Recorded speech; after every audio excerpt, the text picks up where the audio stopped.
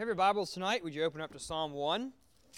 We're taking a few minutes together to look at this well-known psalm, your Bibles or your devices, whatever gadget you have in front of you. Psalm 1. This is God's Word, written for you and for me today. Blessed is the man who walks not in the counsel of the wicked, nor stands in the way of sinners, nor sits in the seat of scoffers. But his delight is in the law of the Lord, and on his law he meditates day and night. He is like a tree planted by streams of water that yields its fruit in its season, and its leaf does not wither. In all that he does, he prospers. The wicked are not so, but are like chaff that the wind drives away. Therefore the wicked will not stand in the judgment, nor sinners in the congregation of the righteous. For the Lord knows the way of the righteous, but the way of the wicked will perish. Father, we ask that you would give us insight into your word this evening. We pray that you would give us your Spirit, and that you would help us to be those who delight in your word, and that you would show us more of the one who perfectly loved and lived your word, your Son, our Savior, Jesus. In his name we pray. Amen. Well, dear friends, we live in a divided world. I think it's perfectly manifest, especially over these last several weeks, that we live in a world, in a society, in a culture that is radically divided. A world that's even divided geographically. Have this continent, this nation, that nation. Are you from the north or are you from the south? We live in a world that is divided socially. Are you from the right side of the tracks or the wrong side of the tracks? We live in a world that is divided economically, the so-called 99% and the 1%. And of course, a world that is divided politically. Republican, Democrat, libertarian, liberal, conservative, neoconservative, radical, progressive. You a Aggie or a Longhorn or the best, or you a Baylor Bear? And of course, we could go on and on and on. We live, in all seriousness, in a radically divided world. But when we look to the Bible, when we look to issues of ultimate importance, issues of ultimate seriousness, the Bible, at the end of the day, knows only one division. Are you in Christ or are you in Adam? Do you love the Lord Jesus Christ or do you love the world? Believer or unbeliever? Are you of the seed of the woman or are you of the seed of the serpent? And the Bible has many different metaphors and many different descriptions that it uses to describe this ultimate division.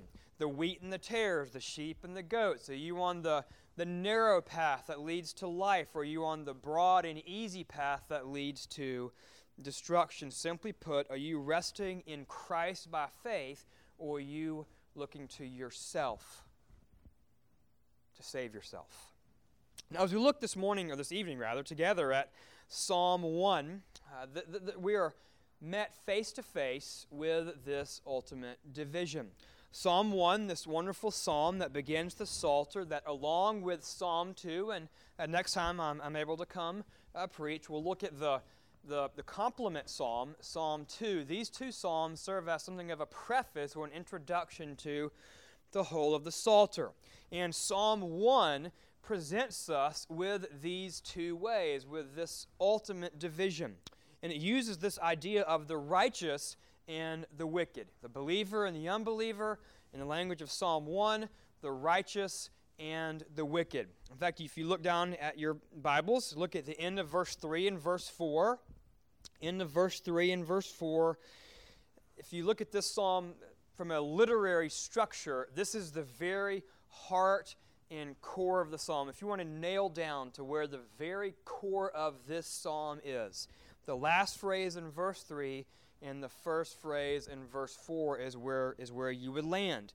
And all that he does, and the he there is the righteous one. And all that he does, he prospers. The wicked are not so. Boom. There's the center of the psalm. The prospering of the righteous. The wicked, however, are not so. If you look down at verse 6, again, you see these two groups in stark contrast. The Lord knows the way of the righteous, but the way of the wicked will perish. So as we work our way through this psalm together this evening, I want us to focus on the righteous. We're going to spend more time looking at the righteous because the Psalm 1 spends more time looking at the righteous. And I want us to note 4 characteristics of the righteous one. 4 characteristics of the righteous one. And as we work our way through, we'll contrast the righteous one with the unbeliever, with the wicked. But we'll look at these 4 characteristics as we work through this psalm together. And the first characteristic is this: the righteous one is distinct from the world. The righteous one is distinct from the world. Look back at verse 1.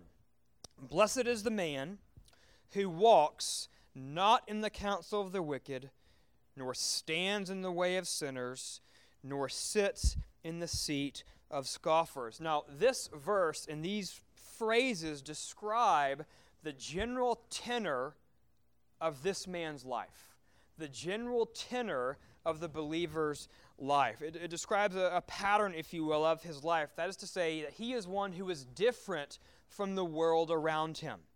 He is one who is different from this fallen world. And again, it's describing the pattern of his life. Note the present tense verbs: that he walks and continues to walk, not in the counsel of the wicked; that he stands and continues to stand, not in the way of sinners; he sits and continues to sit in the seat of scoffers. Now, this is not sinless perfection.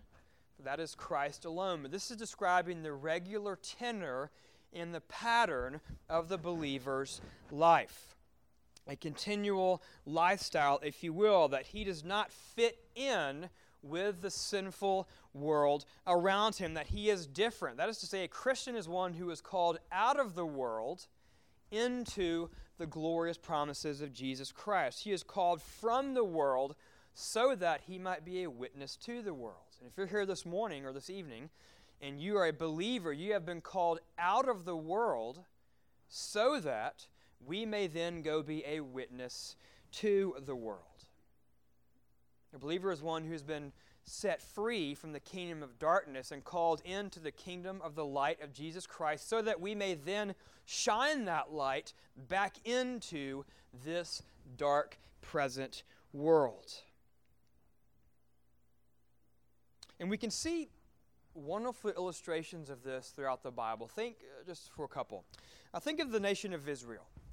The Lord called the nation of Israel to be a distinct and special people unto himself. The nation of Israel was a nation that was set apart and that was different than the pagan nations around them. And they were different in many ways. On the one hand, they were a nation that worshiped the one true and living God. They were the only monotheistic nation in that ancient Near Eastern world.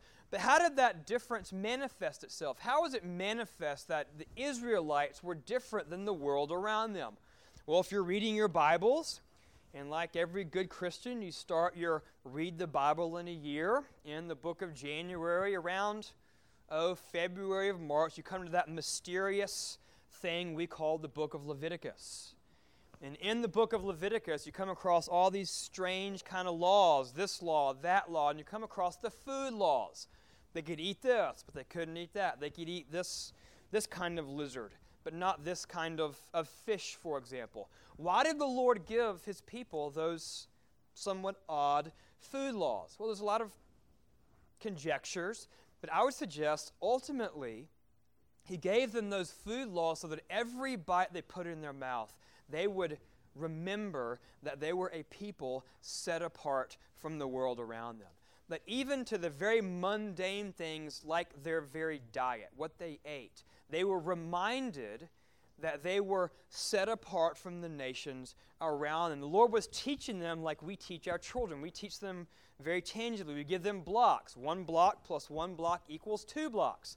In the same way, the Lord was teaching his infant people, Israel, that they were distinct from the world around them. Why? So that they might shine the light of their covenant God to those nations around them. Remember the Queen of Sheba?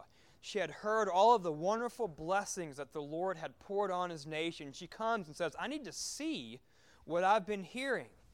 And she says, the half had not been told me. So the nation of Israel was distinct from the pagan nations around them.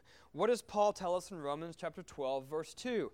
That we are to not be what? Conformed to the world. We are not to be conformed to this world around us. And of course, the Lord Jesus Christ himself is the ultimate example of one who stood like a shining light differently in every step that he took, the words that came out of his mouth. He was different, obviously, from the sinful world around him. But we can go a step further when we look at these 3 clauses. Go back and look at what it says. It says the believer or the righteous one is one who walks not in the counsel, this idea of the thought processes of the wicked, nor stands in the way of sinners, this idea of one's lifestyle, how one lives their life, nor sits in the seat of scoffers, the idea of a belonging. We don't belong in this world. Of course, we belong to heaven. We are citizens of heaven. Ralph Davis, a wonderful scholar, has a great little commentary on the Psalms, and he says this on verse 1 with respect to the righteous man. The cues that he follows, the directions that he takes, the company that he enjoys are all countercultural. He's not just a nice, easygoing, tolerant chap, as only Ralph Davis could put it. So the believer is at the same time content and discontent. As believers, we are content because we are in Christ. Because all of God's promises are yes and amen to us in Christ. Even a small group here this evening, we are citizens of glory. And we are content in that. At the same time, we're to have a holy discontentment. A holy discontentment because we're not yet home. Because we live in a world that is still groaning under the curse. We live in a world that is filled with lying and anger and murder and division and so on and so on and so on. So on the one hand, we're content because we're in Christ. On the other hand, we have a holy discontentment because we don't belong. In the ultimate sense, we don't belong to this world. Rather, we are citizens of heaven. So in this first point, there's a subtle warning to us as Christians. There's a subtle warning to us as the church to be on guard against the creeping influences of the world, the creeping influences of sin. There's a great danger to worldliness. If you consider it, we hear preaching, in other words, the authoritative proclamation of the word, maybe 1, 2, 3 hours, if you go morning and evening, and maybe a Wednesday night something if you're really good. 3 hours a day, a week. The world preaches at us 24/7, and it preaches a false gospel. It preaches a gospel filled with lies, and very often we perhaps don't realize the subtle influences of the world and of sin, how it seeps into our lives. It's like carbon dioxide. You can't see it, you can't smell it, and before you know it, you've been suffocated by the ways of the world. We're to be on guard. And there's a test for us. Is there something about your life and your following of Jesus that is countercultural, that is different from the world around us? And I often say that for believers today, it is actually easier and easier to stand apart from the world. Loving your spouse well stands apart from the world. Raising our children in the nurture and admonition of the Lord radically stands apart from our world today. Setting apart the Lord's Day is perhaps the strangest thing we do all week. actually focusing and seeing Sunday, seeing this hour, this day, as the highlight of our week is strange to the world around us. We don't have to go out of our way to be distinct from the world. John tells us, 1 John chapter 2, do not love the world or the things in the world. And of course, let's set that in contrast to the wicked, to the unbeliever. Simply put, they love the world. They are at home in the world. They look like the world. They live and they breathe, and they are very comfortable with the ways of the world. What does Jesus tell us in John chapter 15, verse 19? If you were of the world, speaking to believers, if you were of the world would love you. If you were of the world would love you as one of its own. But I have chosen you out of the world, Jesus tells his children. So the first characteristic of the righteous person, of the believer, is that he is distinct from the world. But then secondly, the second characteristic is that he delights in the Word. He is distinct from the world. Secondly, he delights in the Word. Look at verse 2. But, and here's that great contrast, but the righteous man, the Christian, delight is in the law of the Lord, and on his law he meditates day and night. So we are distinct from the world, not to look and do anything we want to. We don't go our own way, but rather we run to the Word. We meditate on the Word. It's a wonderful word that the psalmist uses when he speaks of this meditating. It's one of those words that kind of sounds like it looks. And it's the idea of a constant humming noise. And so you can imagine just a constant humming, that you're almost humming the Word of God. You're meditating on it. You're chewing on it. You're reading it over and over again. So as opposed to following the way of the world, the righteous person follows the way of the Word, we might say. Again, what does Paul say in Romans 12:2? Do not be conformed to the world. He doesn't leave it there. He's just like the psalmist. Perhaps the psalm was on his mind when he was writing Romans 12. Do not be conformed to the world, but rather be transformed by what? The renewing of your mind, implication by the Word of God. And then what does it say? He meditates on it when? Just 5 minutes a day? 10 minutes a day, perhaps? No, day and night. This is what we call a merism. It doesn't mean only at day and only at night, but it's two opposites that are all inclusive. And so he meditates on it all the time. The Word of God, the promises of God, the things of God are always continually on his mind. The 66 books of the canon are always flowing through our veins, we might say. The whole Bible as well is in view. The whole Bible for the whole person, for the whole of life. That's what the psalmist is getting at. The whole Bible for the whole person, for the whole of life. The psalmist says in Psalm 19, verse 10, that the Word of God was sweeter to him than honey and more precious than jewels. He loves and he delights in the Word of God. Look at that phrase. His delight is in the law of the Lord. He doesn't just read it for reading its sake. He doesn't just read it to check off the box, although that's a good thing. If you don't feel like reading your Bible, we still ought to read our Bibles. But what's in view here, what the psalmist wants us to understand, is that we delight in it. We love the Word of God because we love the God of the Word. Why will we delight in this book? Just how many 1,000 some odd pages, leather perhaps. Why do we delight in this book? Why are we, as Wesley said, people of the book? Because we know that it's God's Word, that it is the inspired, perfect Word of the one true and living God who spoke this universe into existence and who, lo and behold, came down low to save us, to redeem us, to become incarnate in the person of His Son, to drink the cup of the wrath that we deserve. He has given us this book by His grace. It's an act of grace that He has given us this Bible. That's why we love the Word of God, because it is the Word of God. God who creates us, who sustains us, who redeems us, who loves us to such an extent that he would send his Son to suffer the agonies of hell for each and every one of us. Again, what's the contrast? What's the antithesis? What's the wicked man or the unbeliever? He doesn't love the Word, he loves the world. So whereas the Christian, the righteous man, is distinct and is discontented in the world, and he loves the Word, the exact opposite is the case with the wicked one. He does not love the Word, but he is comfortable in the world. Think of what Paul says about Demas. There's fearful words in 2 Timothy chapter 4, verse 10.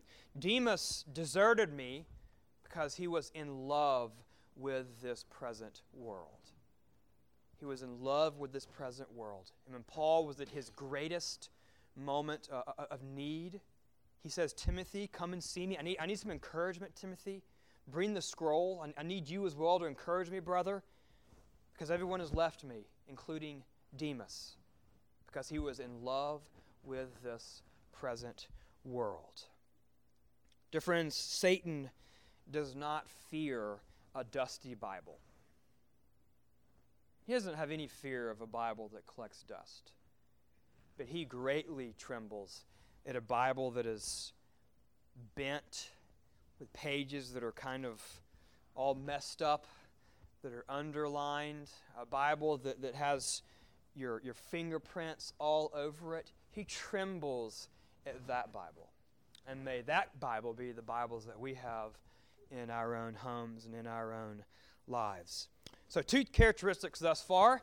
The righteous man, the believer, is distinct from the world. He delights in the Word. And then thirdly, and following on from our second point, he is grounded in the truth.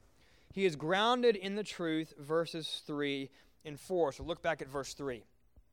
He is like a tree. And here the psalmist is using a metaphor to describe the righteous man. He is like a tree planted by streams of water that yields its fruit in its season, and its leaf does not wither. Now here the picture is of a tree in a desert climate, in a dry climate, in a barren climate. And what's going on with this tree? Is this tree dying? Is this tree withering away? No, this tree, the leaf does not wither, but amazingly, it's producing fruit. In the midst of a desert, barren climate, you have this tree that is beautifully producing sweet, luscious fruit. Why? Because it has been planted on purpose, strategically, by streams of water.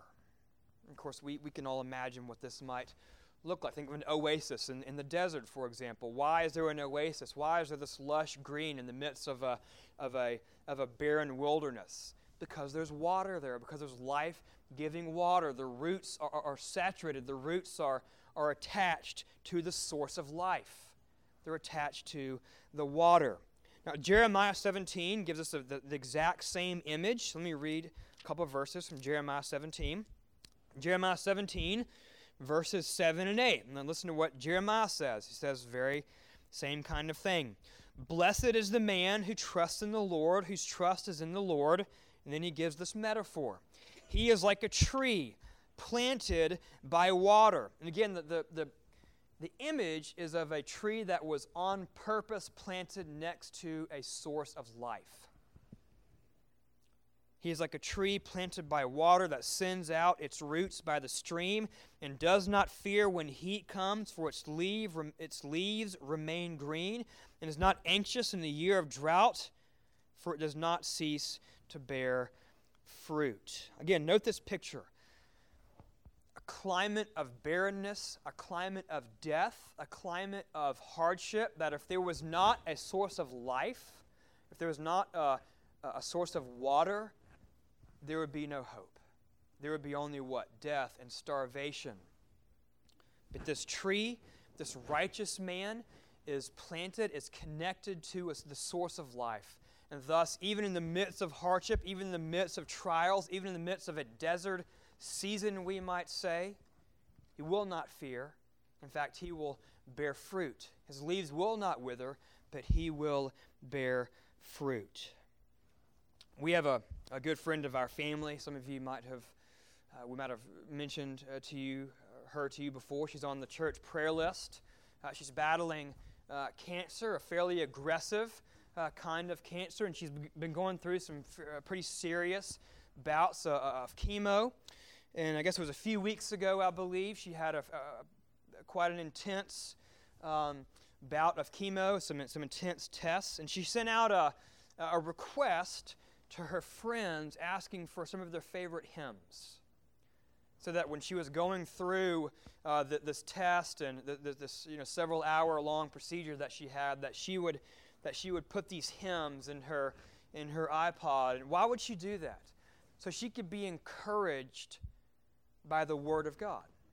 So she could be encouraged by the promises and by the truths of Scripture, so that when she was going through what we might call a desert time, a time of barrenness, a time of hardship, when you're just standing there, you're receiving treatment, receiving a very difficult procedure, you're receiving the water of life by means of these wonderful, glorious hymns. That's something of a very practical example of what the psalmist is talking about here in Psalm 1, verse 3. Its leaf does not wither, it bears fruit in its season. In all that he does, he prospers. But again, let's look at the contrast. What's the antithesis? Verse 4. Look at verse 4. The wicked are not so. In the original, there's actually a very strong contrast, a very solid, strong contrast. The wicked are not so, but they are like chaff that the wind drives away. And here's a second agricultural metaphor. I haven't actually ever seen this. I don't know if any of you have seen this going on, but I think we've read about it. We can get the picture. It's the picture of a hill, and you're on the top of a hill where the breezes can come through, and the person who would be gathering the harvest would gather the harvest and would toss it up, and the weightier, solid, healthy grain would fall to the ground, and the much lighter chaff would be blown away and would be collected to get rid of. And this is a metaphor for the wicked person, for the wicked individual, for the unbeliever, for the one who has no roots in the Word of God, for the one who is at home in the world, for the one who does not delight in the Word of God. There's no stability, there's no grounding in truth, but he just is blown away with the ways of the world, is blown away with the sinful ways of our world. In fact, commentators even note that the brevity of this description, you'll note that the wicked gets a lot less airtime than the righteous one. Look at how much fuller the description is of the righteous. He's like a tree, planted by streams of water, yielding fruit, leaf not withering, prospering in all he does. And note how brief the description of the wicked is. Boom. Wicked not so, like the chaff, the wind drives away. And the brevity of the description speaks to the brevity of their life, so to speak, the emptiness, the fleeting nature of the lives of those who have no anchor in the Word of God and the promises of God. The sad reality is that so often the unbeliever doesn't see this. He doesn't recognize the chaff nature of his life. He doesn't recognize the chaff quality, the emptiness of his life. He is blind to his own sin. He's blind to his chaff, if you will, way of life. And what he sees as satisfaction is really the groanings of an aching heart. What the wicked man sees and where he searches for satisfaction is nothing but the groanings of an aching heart. St. Augustine is a perfect example. Looking at this philosophy and that philosophy, looking at sexual activity again and again and again, was merely the groanings of his aching heart that were only satisfied in the Lord Jesus Christ. We all know those who are looking in all the wrong places, if you will. And what an opportunity we have, and what an opportunity this new fledgling church has to take that good news to Sugar Land or Richmond and beyond, for those who have an aching, groaning heart, to give them the good news of the gospel, to give them the foundation of God's Word. That's my prayer for you, and that's our prayer for one another. So first, we're thinking of 4 characteristics of the righteous one. He is distinct from the world. He delights in the Word. He is grounded in truth. And then fourthly and finally and most wonderfully, he is known by his Lord. He is known by his Lord, verses 5 and 6. Look at verse 5 first, and we'll begin with the wicked, the contrast with the wicked. Therefore, the wicked will not stand in the judgment, nor sinners in the congregation of the righteous. 2 things were said here about the wicked one, about the unbeliever. Remember who this person is. Someone who is at home in the world, who fits in this sinful, fallen world, and takes no delight in the Word of God, has no foundational roots in God's promises. What is his end, if you will? Verse 5. 2 things are said. First, he will not stand in the judgment.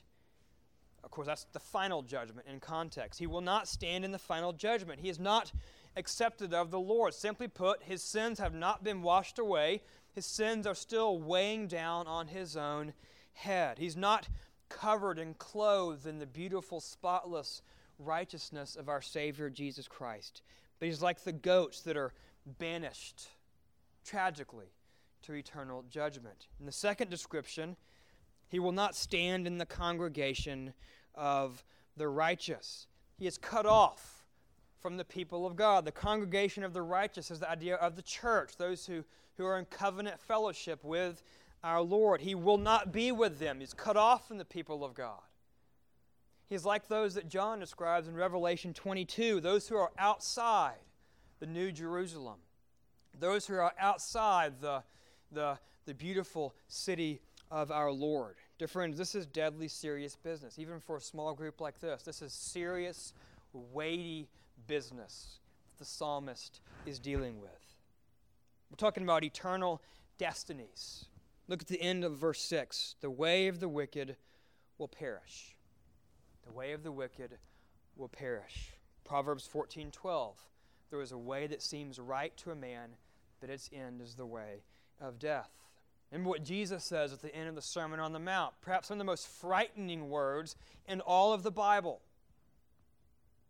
Remember, many will come up to Jesus and will say, Lord, Lord, did we not do all these great things in your name? And how does Jesus respond? Depart from me, I never knew you. It's one of the most frightening words in all of Scripture. Depart from me. Why? I never knew you. Which leads to where we'll wrap up tonight. The Christian, fourthly, is one who is known by the Lord. The righteous man, the one who loves and delights in the Word, the one whose roots are sunk deep down in the Word of God. Look at verse 6. For the Lord knows the way of the righteous. It's actually interesting what this verse doesn't say. We might expect this verse to say, he will stand in the judgment. He will be a part of the congregation of the righteous. We might expect it to say the exact opposite of what it says about the wicked, but wonderfully it says what? For the Lord knows the way of the righteous. The Lord, it should be all caps in your Bible. This is Yahweh, the covenant Lord, who makes promises to his people and who keeps his promises at the cost of the death of his own Son. He knows. It's what we call a present participle in the original language. That is, he knows you. He knows you now. He'll know you tomorrow. He will know you intimately and personally and savingly next year, 10 years down the road, and unto eternity. He knows you as a father knows his precious child. This is a knowing of a loving. This is what the Lord says about his people when they were in slavery in Egypt. Exodus chapter 2, verse 25. They prayed to the Lord heard their prayers, and it says, and he knew them. He knew them because they were his people, and he was their God. This is what marks the believer. This is what marks the righteous man, the righteous woman, that our Lord knows us. He loves us, and He will never stop loving us. So where do we go with this? 3 very brief final thoughts. We've looked at 4 characteristics of the righteous man. He is distinct from the world. He delights in the Word. He is grounded in the truth. And he is known by his Lord. He is known by his Heavenly Father. What do we do with this? 3 very brief things. First, Jesus tells us in Luke 24 that the Psalms, the whole Old Testament, points to Him. So there's a sense in which we can think of these 4 characteristics and say that Jesus is the ultimate righteous man, is He not? Take those 4 characteristics and apply them to Jesus Christ. Jesus was one who was separate from sinners. He was holy. He was undefiled. He was the sinless one. He was the one who perfectly hated sin. Jesus is the one who most loves the word of His Father. In fact, the very reason He came to earth was to perfectly obey the word of His Father.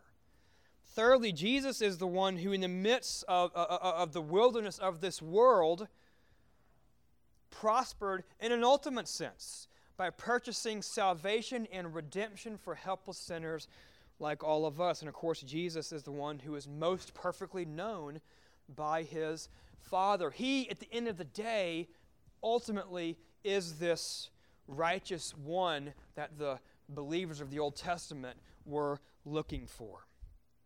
Every blessing we have is because we belong to Him.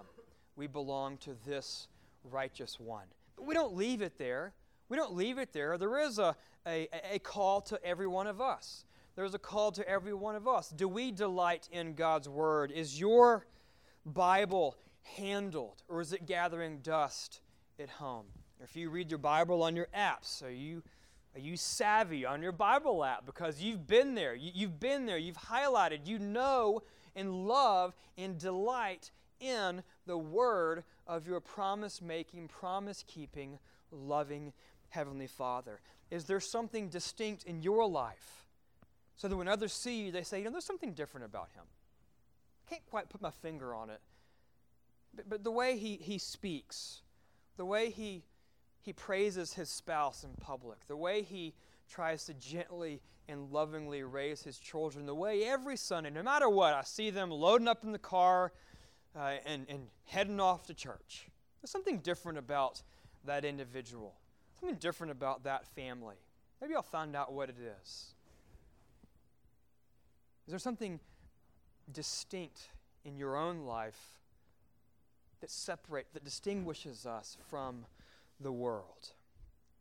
So we don't leave it there, but we apply it to our own lives. And then finally, and we'll close with this, Psalm 1 is what I call a big picture psalm. It's something of a world view psalm. Because look at what it says there in the end of verse 3. In all that he does, he prospers. There's something about this psalm that we get a glimpse of its fulfillment now. But our ultimate, final prospering awaits until we see our Savior in heaven. Because there are a lot of psalms that talk about the psalmist not prospering from a worldly perspective. There are a lot of psalms that talk about the nitty-gritty challenges of this life. There are a lot of psalms where the psalmist says, I don't understand why the wicked prosper. So this is a big picture psalm in which the psalmist is taking a step back and he's saying, this ultimately will be true in glory. Yes, in all that we do prosper. We walk by faith and not by sight, but it will be in glory when we will receive the final inheritance, when we will see our Savior face to face. And so these Psalms 1 and 2, both give us the big, sweeping view of all of history. And they point us forward to that day when we will see our Savior and we will prosper in the truest sense, when we will see our Savior face to face. And may the Lord give us strength until that day. Let's pray together. Father, we thank you for your word.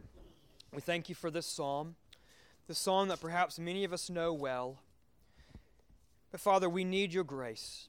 For as we've discussed this evening, it is so easy to be lured by the ways of the world. And Father, we would be kidding ourselves if we thought we were above that. And so, Father, we need your Spirit. We need your grace, that we might follow hard after the Lord Jesus Christ, our Savior. And Father, may we be those who delight in your word, who love your word, who want to know your word better. May we be those who have roots that are sunk deep down and are grounded. No matter what storms and what deserts are around us, our roots are deep down, sunk into your promises that you have given us in Christ. And Father, may we rejoice that you, at the end of the day, know us. That you know us as a father knows his child. That you know us today, that you will know us tomorrow, that you will know us next year, and that you will know us perfectly as your blessed children unto eternity. May that encourage each and every one of us this very evening. I pray these things in Jesus' name. Amen.